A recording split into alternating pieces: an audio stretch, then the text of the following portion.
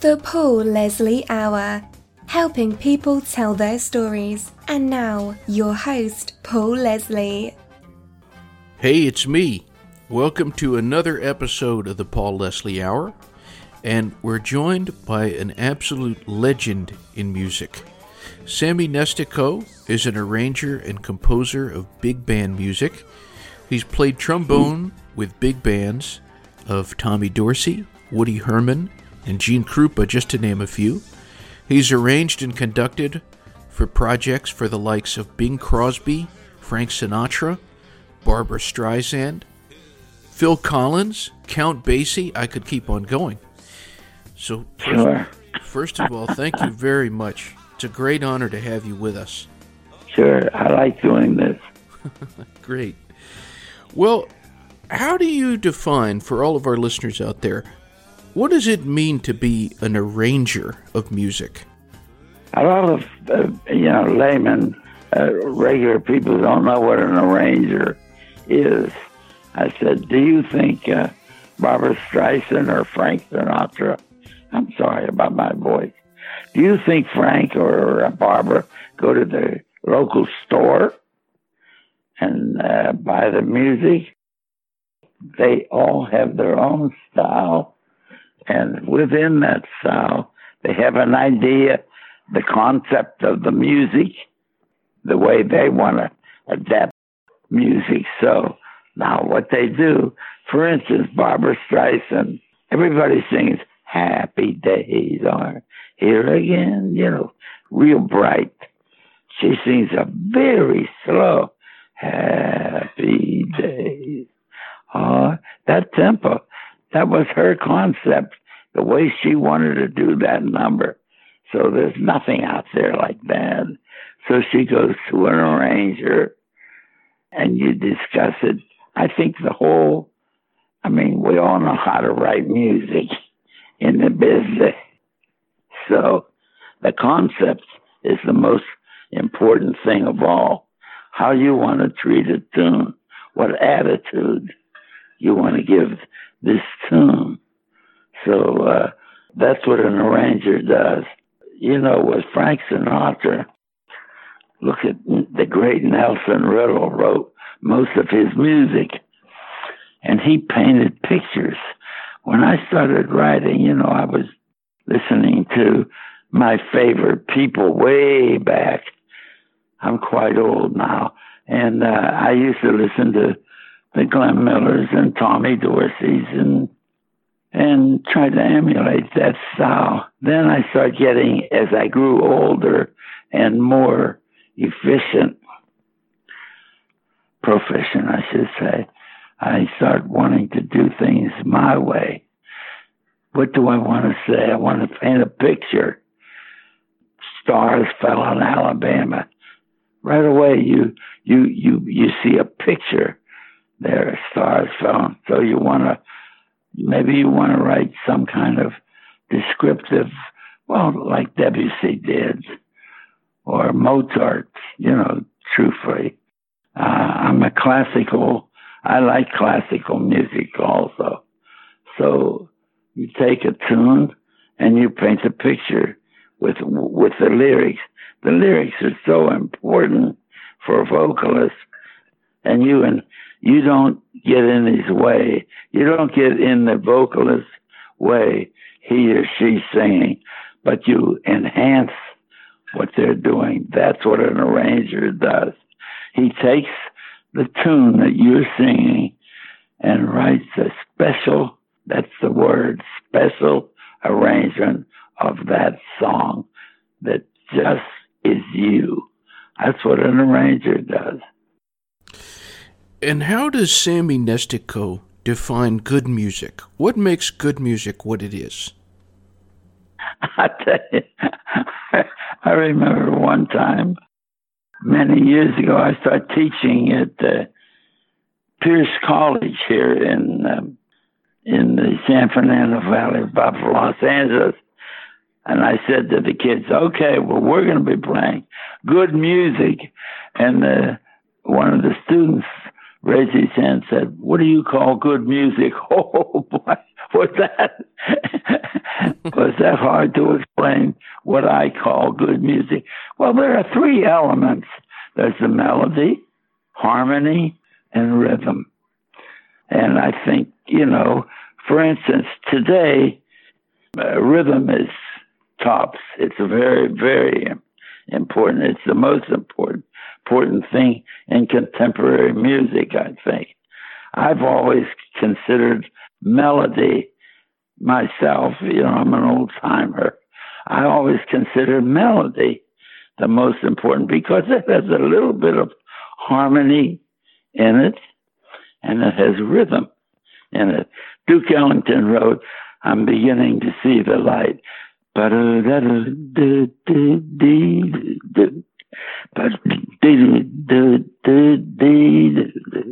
I can hear the chords when I hear the beautiful melody he wrote. It swings, it has great rhythm. And that's what, to me, good music has to have those three elements. Maybe one is more important than the other for this particular tune, but it should have melody, harmony, and rhythm that just fit. That even goes for Mozart. Beethoven. Boy, I'd like to go in their wastebasket and look at all the things that they threw away in the wastebasket. And I'll tell you, that would be wonderful. I think that's it. Yeah, that's what I consider good music. It should have those three ingredients, elements. I have to say, even your name, Sammy Nestico, it has a music to it. Oh, thank you. The truth is, I never knew I was going to be a musician. I'm just a regular American kid growing up playing tag football outside and so on. And I finally got to the age I was going to high school in Pittsburgh, Pennsylvania. And when I went to high school, they said, boy, the band here, a couple of the fellas were already in the band in my class, my first class in high school. I said, oh, I like music. Of course, we all love music, I think I'm going to join the band.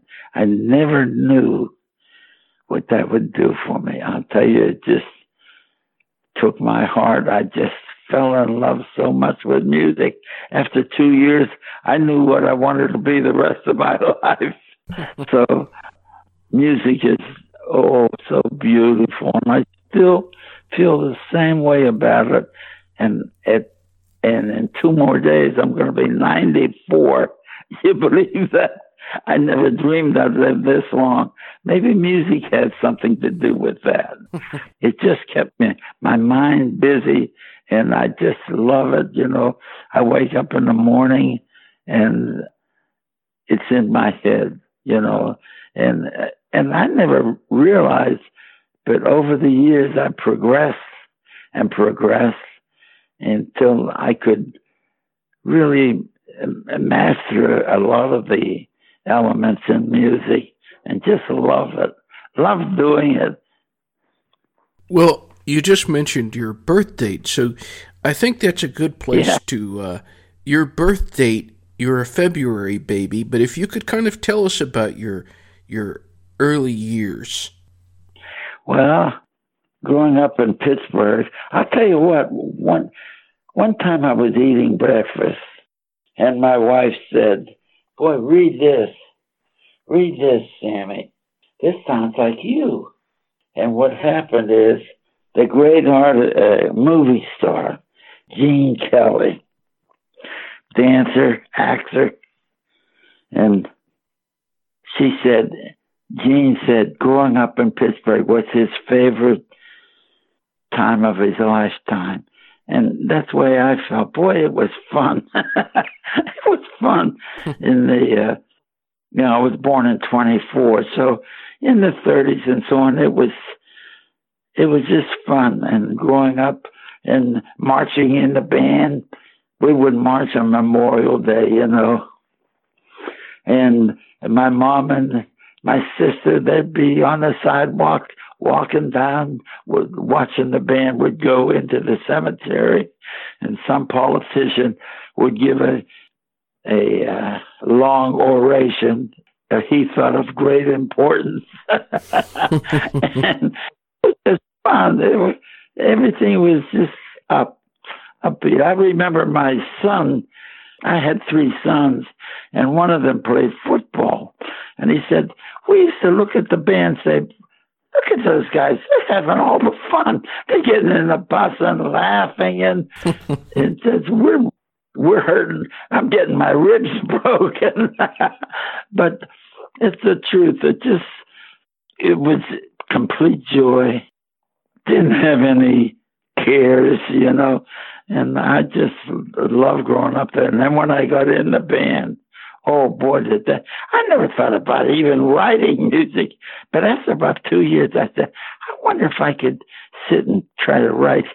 I guess it was in me all the time and I didn't even know it, But I don't consider myself that brilliant or anything. I really just think it was the love and the hard work. It was work, sitting there scribbling with a pencil or a pen on paper and trying to compose or write. And at first, everything was so predictable, not too good, and it just grew. As I listened to the recordings of my favorite artists, the Bing Crosbys, the Tommy Dorseys, the Frank Sinatras. In those days, that was America's music. That was America's music. There are some things that are real Americana to me. I think cowboys, jazz music, and baseball.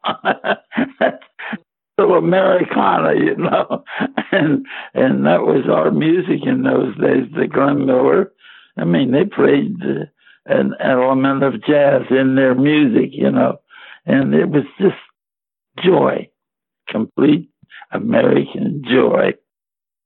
Well, tell us about the albums from your early days that made the biggest impression on you. Yeah, well, I always wanted to. I listened to all the great bands and the recordings, and I played with a couple of the big bands during the swing era. I played with Charlie Barnett, Tommy Dorsey, people like that. Oh, I just fell in love with it. But I never did anything on my own. I never did anything on my own until I got into let's do it this way. When I became in the United States, when I became 18 years old, Uncle Sam was drafting young men for the Army because we were in World War II. I graduated in 1941, and then by 1943, we were in the war, so I never got in a band until then, a military band. It changed my life, After the war, it was just terrific that the swing era was in full bloom then. I started playing with guys like Tommy Dorsey. Oh boy, it was wonderful playing in those bands. And I came back and I started teaching. I came back to my home in Pittsburgh. I got a degree, the BS degree at Duquesne University. You know what? I really didn't want to teach. I wanted to play and write. So I taught one year and I quit. And then I worked at Radio Staff Orchestra in Pittsburgh. It was ABC Staff Orchestra. And in those days, believe it or not, the radio stations subsidized, and they had their own orchestra. ADKA, WCAE, WJAS, these stations in Pittsburgh each had their own orchestra. They would put a 15 every day or 5 days a week. And it was all free. No commercials, just music. I thought that was wonderful. And I worked at an ABC station for quite a while, several years.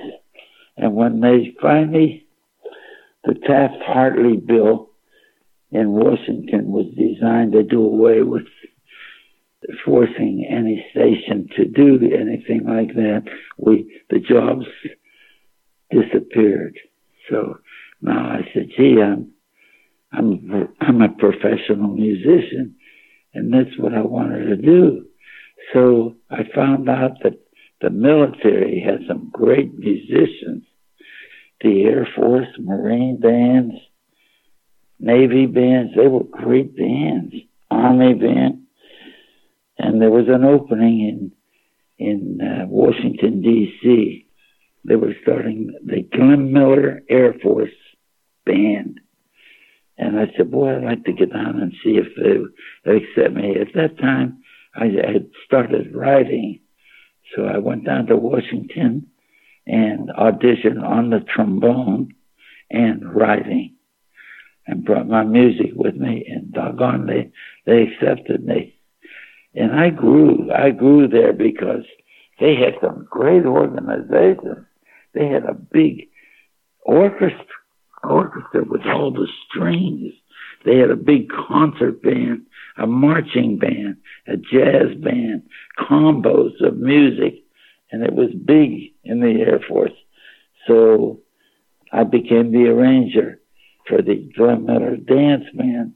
They changed that they renamed the organization the Airmen of Note. And after 3 years, I even became the leader. I never wanted to be a band leader. All I ever wanted was an arranger. So after a year of that, I said, no, I want to go back to arranging. Let someone else be a leader. And you don't have the personnel problems and so on, And I really enjoyed writing music. And they had this radio program. Of course, the Air Force is blue.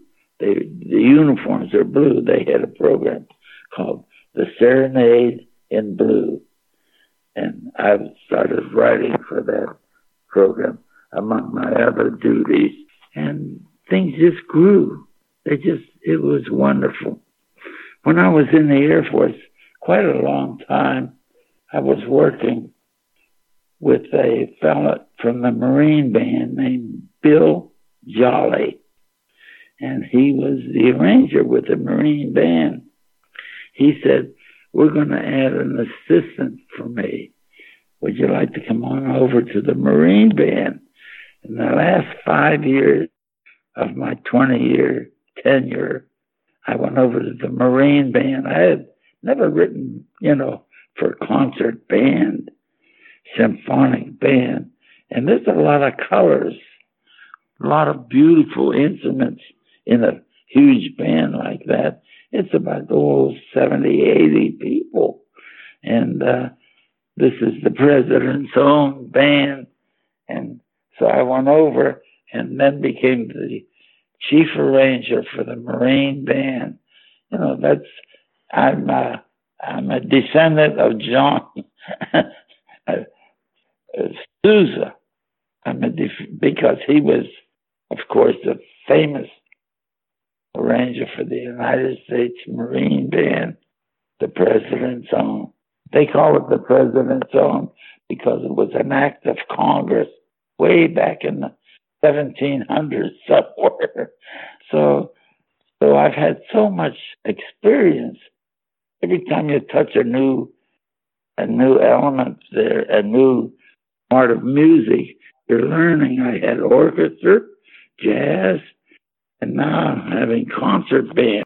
I tell you, it was wonderful. Learning is just, I'd call the I'd call the harpist. How do you do this? Then I start buying books, then buying scores on the great composers and looking at their work. And little by little, I grew. I have your book. Yeah. It's The Gift of Music. Yeah. I wanted you to tell us, what was the experience like for you in telling your life story? I tell you, I always wanted to do that. And I what do I know about writing a book? But I got my thesaurus out, and I could remember all these incidents, having written for John Kennedy, President Kennedy, and all those different experiences.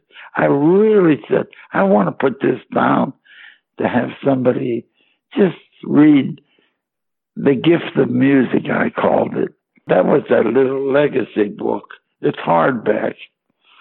But then later on, I wrote a real thick 450-page hardback on how I write music, how to write music.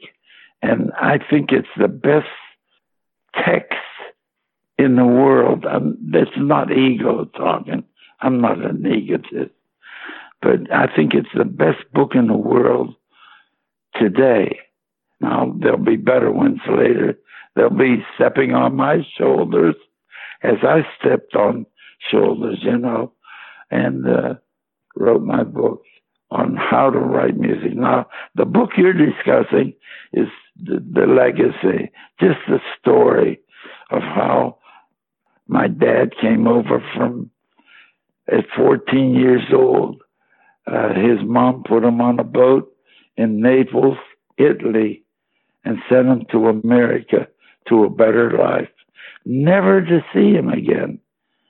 They were poor people, peasants in Italy, southern Italy, and sent this man over. And I didn't tell you something. I think my dad was the greatest American I've ever known. We call him the Yankee Doodle Boy. He just loved America, and he talked about how wonderful America was. There was a lot of patriotism in my home, and it made my growing up pleasant too, playing in the band and marching and playing patriotic tunes and things like that, really helped me. And then in the book, I describe going in the Army for World War II and meeting my wife, a girl, and getting married and living almost 50 years, but she smoked. And lung cancer is ugly. It took her after almost 50 years. And my second wife is just as sweet as she was. So I've been lucky twice, very lucky. And I like to describe how some of these people that I met after my tenure in the service, the Air Force and Marine bands, I retired, and I said, I want to go to Hollywood, California, because that's where the great exodus after the war, people were going out there and working in film industry. So I packed my three sons, and I took a lot of nerve and courage because I had no work, knew nobody, and went into an area with some great musicians. They have so many musicians, even musicians who are wonderful and are out of work. So I got out there and started working for Earl Hagen. Now, Earl Hagen had about 6 television shows. He had Gomer Pyle, Mayberry RFD, what else? That Girl. He had several shows, and he couldn't handle them all. So he had a staff of writers, and I I was fortunate enough that he hired me, and I started writing for some of the sitcoms, and it was, boy, that was really nervous time because I was nervous being around that element, going through the gates to the movie studio and the professionalism. Boy, those musicians are so good, having never seen the music and just sight read everything. They sight read all the music at sight, and it was recorded right there and adapted to the film. Boy, what an experience that was. I never really got the contractor, to really get way on top, but I did a lot of orchestration. In other words, the composer doesn't have time for the nuts and bolts. So what he does, he sketches it all out on paper. A sketch. It's just maybe a few lines, or some of them wrote every note, some of them wrote just a few lines. And then I take that and I take his sketch and I write it on this large sheet of score paper. And on that score paper, every instrument is listed, from the piccolo, flutes, oboes, bass clarinets, all the way down, French horns, trumpets, trombones, and then it gets down into the string family. And I take his sketch and write it for the orchestra. And then we go in and he records.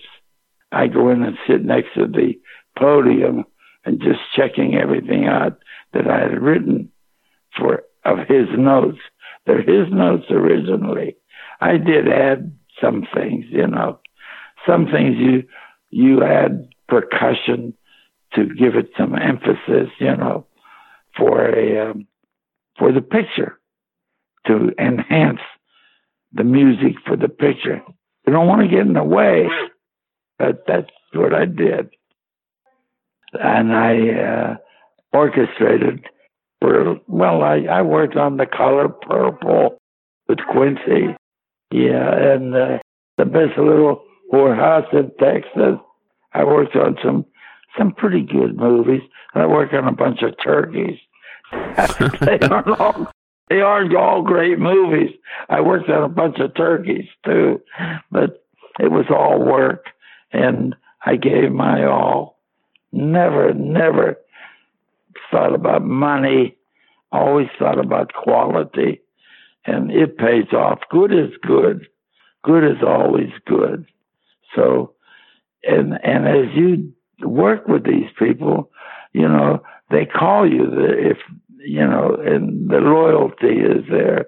And if you're doing a good job, it's wonderful. And I don't know what else I can extend and expand on that.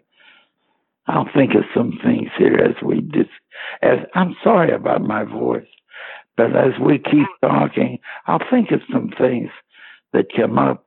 I know writing for Bing Crosby. Can you imagine? Oh, wow. He was the first superstar of the 20th century. And to think that I was writing for Bing Crosby, I thought that was wonderful. And then I worked with Quincy a lot. I still am a close friend of Quincy Jones because he had written for Count Basie. And I was a Count Basie arranger. And the minute I got to Hollywood, he called me. He said, I'm doing a picture with Walter Matthau and Goldie Hawn. I forget the name of the picture right now. He said, would you come down? We're making a record of the music. Would you come down? I want you to work on the main title. And that's how I met Quincy. And I said, working with God, my God, what a musician, what a nice person. I still get a Christmas present every year from Quincy, and we're talking about 1968. So you can imagine Wow. how long I've known him. I've been in every house he's ever lived in, and I really admire him. He's so busy; he doesn't do much writing now, but he is quality. Oh, And yeah. to be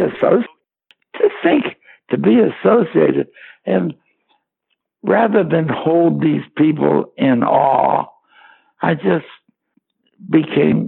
was Sammy, we're working.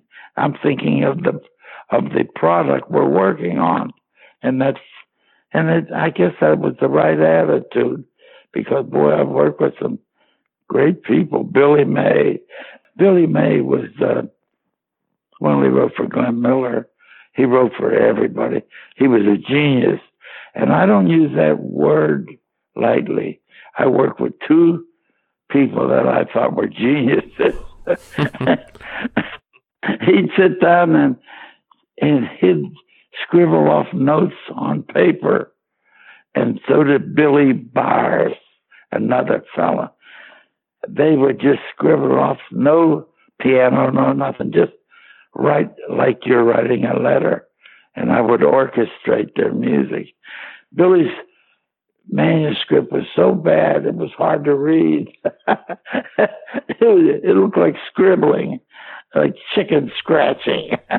But working with these people were just working with the quality of musicianship like that was just, maybe it rubbed off a little, I know one thing: when I was working for the great Count Basie from 1967 or 6 until he died in 1984, he rubbed off on me. He was such a wonderful man. I'd go to a record session, Paul. I'd go to a record session at Basie, and I'd say, oh, let's not play this. This is, and I'd start complaining, and he'd say, now just hold on. Basie said to me, he said in front of the band, he said, now let's just relax and let good things happen. I thought that was great advice, wasn't it? Let's relax and let good things happen. And they did. He was the greatest jazz band at that time in the world. And I wrote 10 albums for Count Basie. And just working with him and the band, all the stories that come up, And I put a lot of those in the book. I thought I did a nice job in that book for having never written before. And I didn't want to use a ghostwriter. I wanted to say it in my words, because you have a way of speaking, if you're a musician, to communicate, So anyhow, I like that book. I have 2 books out there. One is a huge textbook with all 2 CDs on the back cover. On the back cover, so that you hear all the examples of the music I'm talking about. So you can look at the music, and that, after all, that's the way I really learned. I listened to Frank Sinatra and Nelson Riddle. I listened to Debussy and Ravel, Daphnis and Chloe.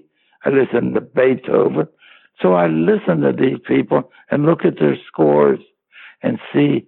I said, oh, that's how that came out so beautiful. That's how he did it, huh? And I would learn from these people. And I applied all of that to my music as best I could. And that's how I learned my craft. Well, what would you say was the biggest thing you learned from Count Basie? Well, the pocket. In other words, no matter how good the music, you have to have the right tempo, and it doesn't swing. People think syncopation is jazz or swing, but too much syncopation doesn't swing at all. In other words, syncopation is off beats, not on the 1, 2, 3, 4, but 1, 2, 2, 2, 2. Ba ba ba ba ba ba ba ba. That's syncopation. Well, it's too much. So I listened to Basie, and he found the beat. He knew just when to. I would bring music in, and he would adapt it to his style until you'd think he wrote it, and it was all my notes. But he used to have that. He did a thing called Little Darling that Neil Hefti wrote. Neil Hefti wrote,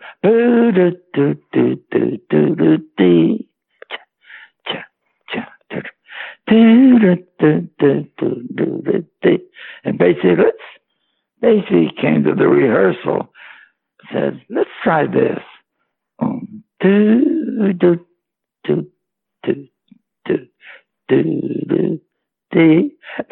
It changed the whole complexion. And it became the most popular thing that Hefty did for Basie. But it changed the whole complexion. He had radar in his shoes. he could find the beat. One time I was rehearsing the band, and we had some mistakes. I had written some mistakes, and I stopped the band and said, okay. And we spent about 5 minutes correcting the mistakes. And I spoke into the booth that were recording us. I said, play a little bit of that back, will you, so I can get the same tempo again.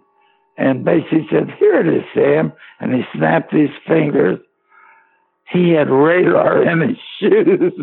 He knew tempo. That was the whole thing. He knew how to swing. And he enjoyed, that he enjoyed music like I do. And he was so sweet. What a sweet man he was. With much respect we had for him. All the fellas in the band had great respect for the chief. He played such, you hear basic, such sparse figures. Blink, blink, blink. Chunk, chunk. It put them right in the right place.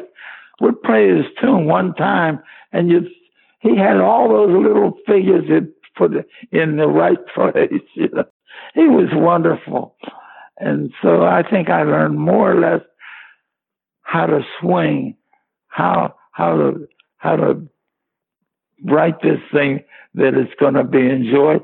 And he used to say, "You got to tap your toes." Got to tap your toes. He knew that element of music better than anybody. I mean, there were a lot of bands out there, but they didn't all swing. In fact, Stan didn't want to swing. He had the big symphonic type orchestra. Basically just wanted to swing, and he knew how. And the musicians, oh God, they played as one. That made that band quite unusual because he didn't keep trading people in the band. They were there for a long time, and everyone had the same idea. So when they played together, oh God, the dynamics. And that's another thing that I learned from Basie. I learned to whisper or explode, so soft that you perch your ear up or explode. And I used to use a trick that I learned when I really wanted the band to sound huge, real big. I went down to just piano solos, Basie playing piano with the rhythm and then the brass would come in, pow, so loud and so big. It sounded much bigger because there was nothing in front of it but rhythm playing. And then when the band came in, they exploded. And that's what Basie did. The element of the expression to play so quiet, and a lot of bands lose that. They just have a hard time playing quiet. They play loud. Everything is loud, but not so with Bill Basie. He had that element of dynamic element that was explosive, and you wonder how he got it. He played so sweet and quiet, you know.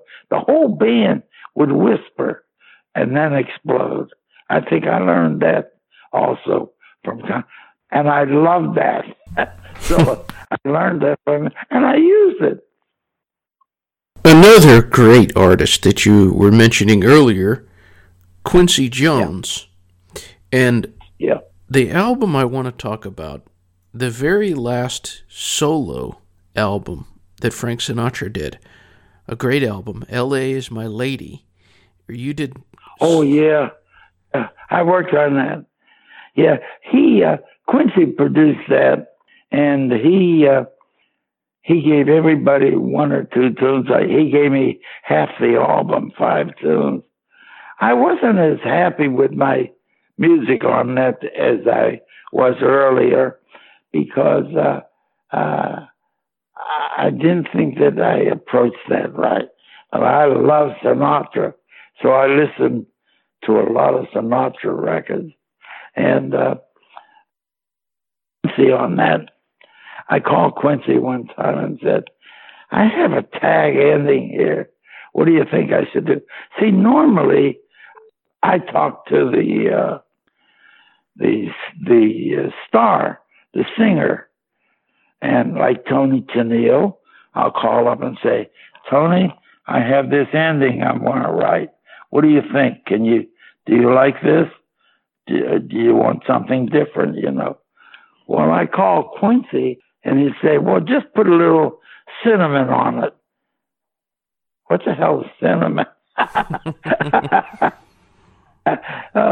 Just put a little garlic salt on it. Well, I know what he means now that I've been with him a while, but I wasn't sure.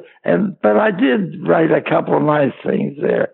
It was a nice album. Quincy wanted to produce that, and I think he recorded it in New York, and then came back to Hollywood. I never went to this session. No, I went to an earlier Sinatra session with Don Costa. I orchestrated, but this one, he came back to Hollywood, and I think they may have changed some keys for Frank. Anyhow, that's how that all developed. I think he recorded it elsewhere and then came back to California. But I did work on that tune, on that album, and I had a couple of nice tunes. And the first time you worked with Sinatra, it was on the song My Way, is that correct?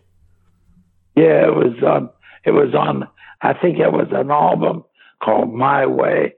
Don Costa was his arranger. I was fairly new in town.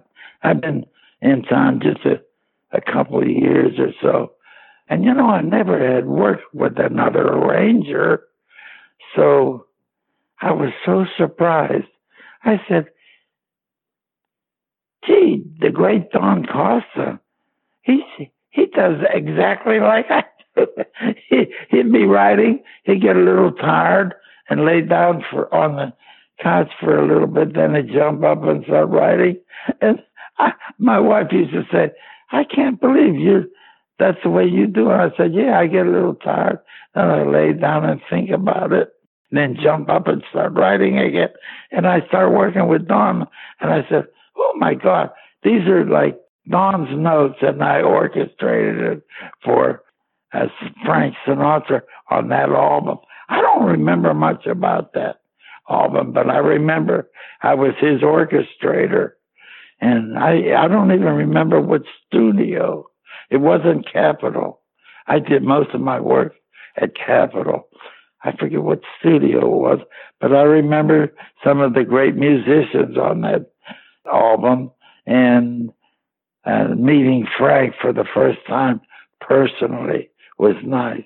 I was never real familiar, with Frank. I was never a friend or anything, but I did work on a couple of his albums. In addition to your work as an arranger, something else, you have a few songwriting credits where you worked with a lyricist. Yeah, no, I'm not much of a songwriter, but, some tunes. I remember I was doing this thing for Bing Crosby, and Sonny Burke was the producer and engineer. He had done work with Frank Sinatra, and he had his own studio. And he liked one of the tunes I wrote called "Have a Nice Day." He said, "I'll tell you what, I know Johnny Mercer. I can get the great Johnny Mercer to write lyrics to your tune if you give me half of the tune." I said, "Oh, yeah, that would be great. That would be great." So, "Have a Nice Day," Johnny Mercer wrote lyrics to. Then I wrote another tune specifically, and what did he call that tune? I forget now. So I had a couple tunes on Bing's album that I composed. I thought that was wonderful. I never asked any singer to do any of my tunes. I never imposed myself on anyone. But on that album, we worked together, and I wrote 2 or 3 tunes that were original that Bing sang. That was a little disappointment in that I remember when I worked with Don Costa, in those days, there was no special booth for the singer. Today, the singers or artists, solos, they go in a booth in which other instruments aren't leaking sound into the booth. So the booth is separate from the band, but there was no such thing in those days. Frank stood in front of the drummer, put his hand over one ear, and just sang. Boy, the excitement that caused. Bing, when I was doing the bassy things, he was in the booth with the engineer, but never sang. I couldn't understand what was happening, but what he did is he took my tracks home with him and went to a studio and overdubbed his voice. And as wonderful as it is, it doesn't create the excitement that the singer singing with the band. The band's kicking and doing some great things, and I think it excites the band, excites the singer, and I think it's better when you're doing that than overdubbing. So I think we lost something in overdubbing, but it's cleaner, you're not worried about mistakes or balance. It's easy to balance because the engineer has a singer that's separate and the orchestra that's separate. So the engineer knows how to dial that down, dial the orchestra down, so you can hear the lyrics or whatever. It's cleaner. But I like the excitement of, the singer in front of the band and the drums kicking it, and turning the heat on. But that's how I look at music, Now, when I was doing my own albums, we used a booth for soloists. That's nice because it made it cleaner. But he's playing with the band at the same time. He didn't come in hours later and play. Now, with a synthesizer, yes, I did overdub some synthesized sound.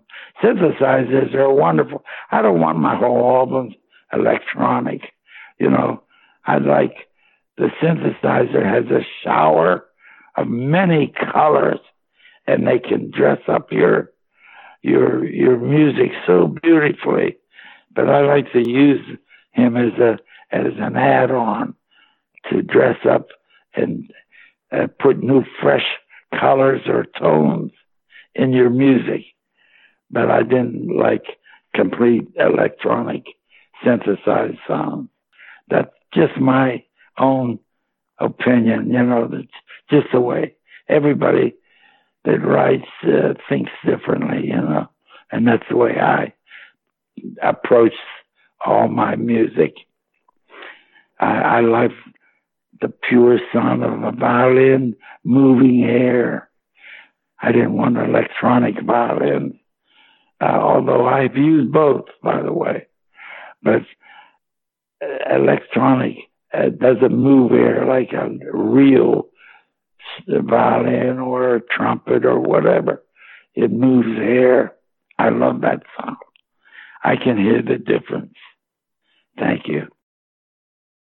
Something that I think about a lot when I'm in Athens, Georgia, is I think about the fact that you spent some time there, because I'm not far from there, and so I visit Athens sometimes. Oh, I love that. I love Georgia. I went there for 1 year. I'll tell you what I did. I went to all my friends at Universal and so on, and they gave me music to bring. I said, I'm going to have a Hollywood-style orchestra. It's not going to be a symphony orchestra, 100 pieces, but I'll have 50, 60 musicians, and I want to bring some music that I wrote, and I want to bring the stuff I wrote for the music I wrote for the Boston Pops. I had written some music for them quite a bit, and I want to bring these for these students who have, they're not as sophisticated there as Hollywood, because these students are around the great studio musicians. So these students are a little blasé here, but you go to Georgia and it's wonderful. I'm bringing this music, the markings that the musicians made over the notes, right from the original studio, the original score, and the original parts where a musician would mark how to play, his part. And I brought those. I said, when I bring those there, those young students are going to love this class. I'm going to have a class. And they gave me a class at night, a couple nights a week with the orchestra. And oh God, we played some good things. I played Jurassic Park and all of these wonderful Dave. What else? Some great Western things. I forget some of the tunes, but there was some great Hollywood music that I brought with me, and the students were just wonderful. Now, these are not all kids. Some of them were on their doctor's degree. Some of them were 35 years old, and we gave a couple concerts there that were just fabulous. So I forget what question you asked me. I think I drifted a little bit.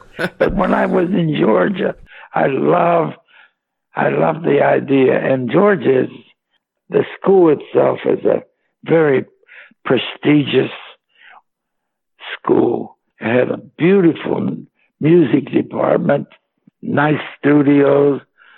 And then I taught through the day. I taught out of my book. That book I told you was 450 pages. It was a huge book with all the examples that I could render from some of my works. And I recorded most of it in Hollywood.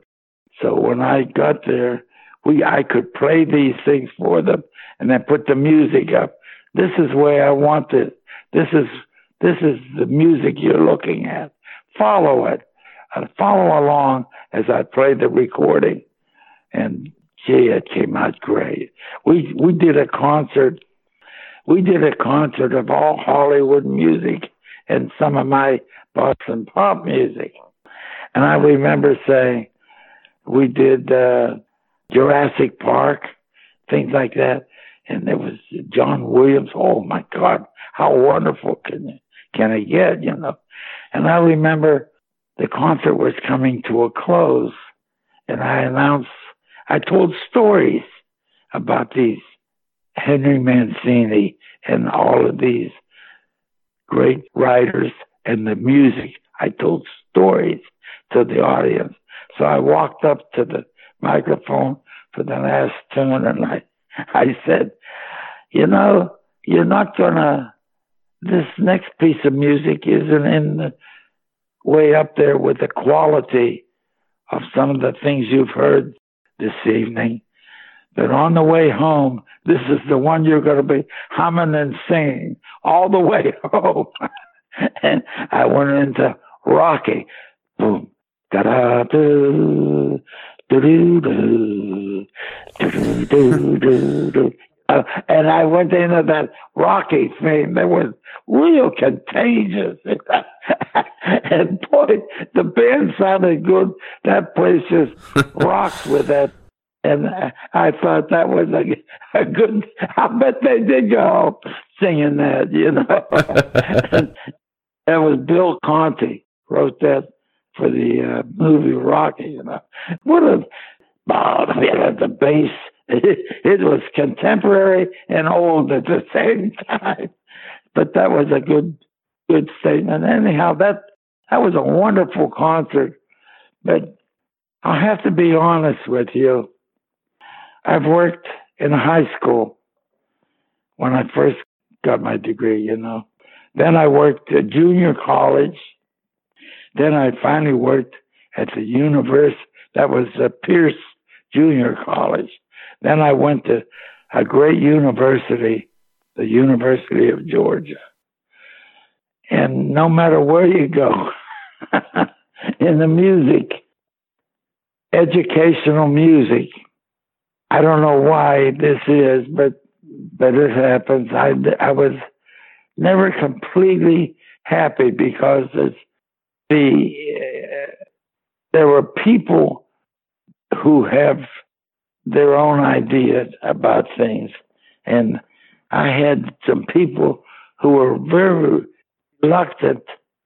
Anyhow, I was playing Hollywood music, and they like Beethoven, and they were all classical teachers there. Some of them had a hard time giving me string players. So I went to rehearsal sometimes.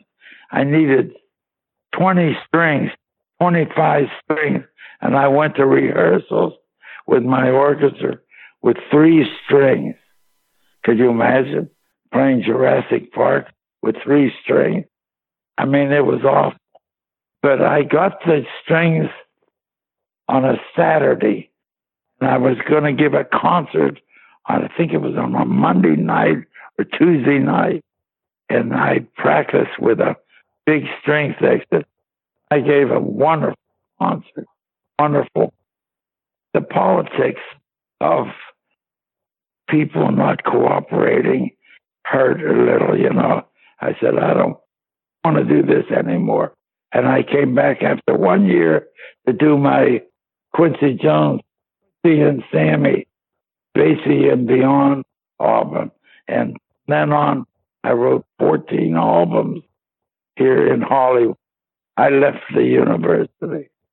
And but I love Georgia a lot. You have a birthday coming up in a couple of days now, and I'm hoping you can tell us, what have you learned is most important in life? I think attitude. It helps you get through the low spots. Recently, unfortunately, I was watching a ball game on TV, and I said to my wife, this happened a month ago. Shirley, I lost the sight of my eye, one eye. That's a blow. That's a big blow in your life. But you know what? I've always had a good attitude. And when bad things happen, I think how lucky I am to have that good eye. You know, I think my attitude has helped me through good and bad times. Good times you can get too far up, and attitude helps me. And I tell that I went to Florida, Miami, a couple of years ago for the last clinic I've ever given. And there was a young student there that played saxophone with the orchestra. And I said, you are terrific. You are really something. Be nice. Be nice. Don't forget, don't get full of yourself. Be nice. And I think all of that helps. One fellow said, Sammy, we'd go in the studio. I recorded a lot of recordings with you. And we go in the studio, and these directors, they're up there with the baton, and they're stiff, and they're the boss. When we went in the studio with you, all we saw was your big smile, and you were one of us. You were one of us. You just enjoyed it like we did. And he said that rubbed off on us, and the attitude, was good. I love that. I love that. I had some of the greatest musicians. They say, Sammy, I can give you this. Listen to this. I said, oh, yeah, leave that. Do that. You're making me look good. The better the musicians, the more they want to help and play. Let's do this over again. I think we can do it better. So I learned, I think attitude helps you, even though that's not music now. That's just attitude about anything, about my eye, about the music, about the low life, the highlights of my life. It all helped me. I don't know how maybe that's innate, I don't know how I got that, but I learned that early. And I've been around people with Toni Tennille is a woman like that. I worked with Toni Tennille. She was with Captain and Tennille. She won Grammy Awards and so on. And I just loved her. My wife said, you're joined at the heart with Toni. You think musically like she does. And she has a great attitude. Never complains. She just sit there, stand there and sing with a symphony orchestra and confident. And I think her attitude, things like that, they rubbed off on me. I thought Basie had a wonderful attitude. Relax, Sammy, and let good things happen. I love that. I hope I've really gave you a part of me that makes me Sammy. I remember the publisher, when I published my book, the first edition of my book, I went through a publisher. He said, we don't want to know how to write music. We want to know how Sammy writes music. I think that's a good thing, and that's attitude again, Everything is how I enjoy, how I love it, I love music. When I go and do a clinic, when I used to do these clinics with the little kids, I'd look down and I'd say, whether a boy or a girl, I'd say, that's little Sammy. That's little Sammy. That's Sammy when I was a kid and just fell in love with music. And this little boy or girl is just like me. They're falling in love with the music, just like I did. So motivate them, Sammy. Make them so happy to be playing, to be a part of the band. One one note in the chord. And I think that all rubs off, I was happy to do that. I'm sure glad that we had a chance to discuss these things, because they're not on the paper. Yeah. They're not all on the music paper.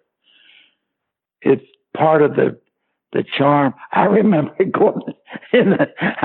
going to the doctor's office, and he said, "You mentioned that you had to work 2 a.m. I said, "Oh yeah, what happened is the next morning they want the music. So I'm working up to about midnight, 1 o'clock, 2 o'clock, I call the copyist. Now the copyist takes my score paper and he extracts each part off that paper. So the next morning, all the music's ready for the musicians. As they pour into the studio, there's the copyist there with all the music. It's all printed out beautifully. He has a staff to do that because it's so much work. Well, that's part of the charm of the music. I don't like, working till 2 with a lot of stress that I have to get this music out, but it's part of the business. That doctor couldn't understand. I guess he went home at 4 o'clock every day. He couldn't understand that. I said, yes, I know, but I accept that. I accept that as part of the business. I don't particularly want to be under stress. I remember writing the Pat Williams would give me some music. We were working on Mary Tyler Moore and what were the other ones? She had 4 shows. Lou Grant. What were the other shows there? Anyhow, I remember Pat writing the music, going into the studio, and I still have a lot of music from his sketches to write. And the copyist is coming, picking up pages of my work as he's recording. That's when you go for the Rolaids, because a lot of stress. But it's part of the business. What are you going to do? It's always feast or famine, too much work or no work. So it's part of the business. And all of that is attitude. Are you going to fall apart, or are you going to have a good attitude about about your work? And you can't put attitude on paper, just notes. That's my idea. I hope I've been helpful. Anybody listening? Absolutely. Absolutely. For anybody listening, in closing, what would you say to our audience? Oh, what a wonderful world. What a wonderful life music brings into all of our lives. I have a book of the great composers, and some of them didn't have happy lives, but I like reading about them, because even though they were 200 years ago, to read about Schumann and Bach, Beethoven, Tchaikovsky, oh, what beautiful melodies. Where did those melodies come from that are so gorgeous and fill my heart with joy? So the joy of music is it's made my life so rich. When I die, no one should feel sorry for me. I've had a great life. And being American in America, you have great opportunities. Who would think that little kid living I was in an alley, and I was on a dirt street in Pittsburgh. Who would think that someday I would have written for all these marvelous celebrities? And oh, what a joy my life has been. And the nice thing, I have recordings to enjoy it all over again, which makes which makes it nice too. And that's the joy of music, is just, it's a gift. It's a gift from God. Thanks, Paul. Thanks for hearing me out. I'm sorry about my voice, but I think I gave you my heart. Thank you. Thank you very much. You take care, buddy. All right. Thank you. Hey, just bye-bye. One more thing. Okay. Happy birthday to you. Happy birthday. Happy birthday. To me. Thank you. Can you imagine? At 94, I'm doing pretty good. You sound great. I'm really doing. Yeah, I still walk every day that I can, and I'm doing very well. I don't know, it must be the music and all the fruit I eat. I love fruit. So something's keeping me alive and happy. Thank you. All right. Have a good one, sir. You too, Paul. Bye-bye. Bye-bye. The Paul Leslie Hour is hosted, produced, and written by Paul Leslie for Lifestyles Entertainment. For information, visit thepaulleslie.com. Thank you for being with us. Until next time.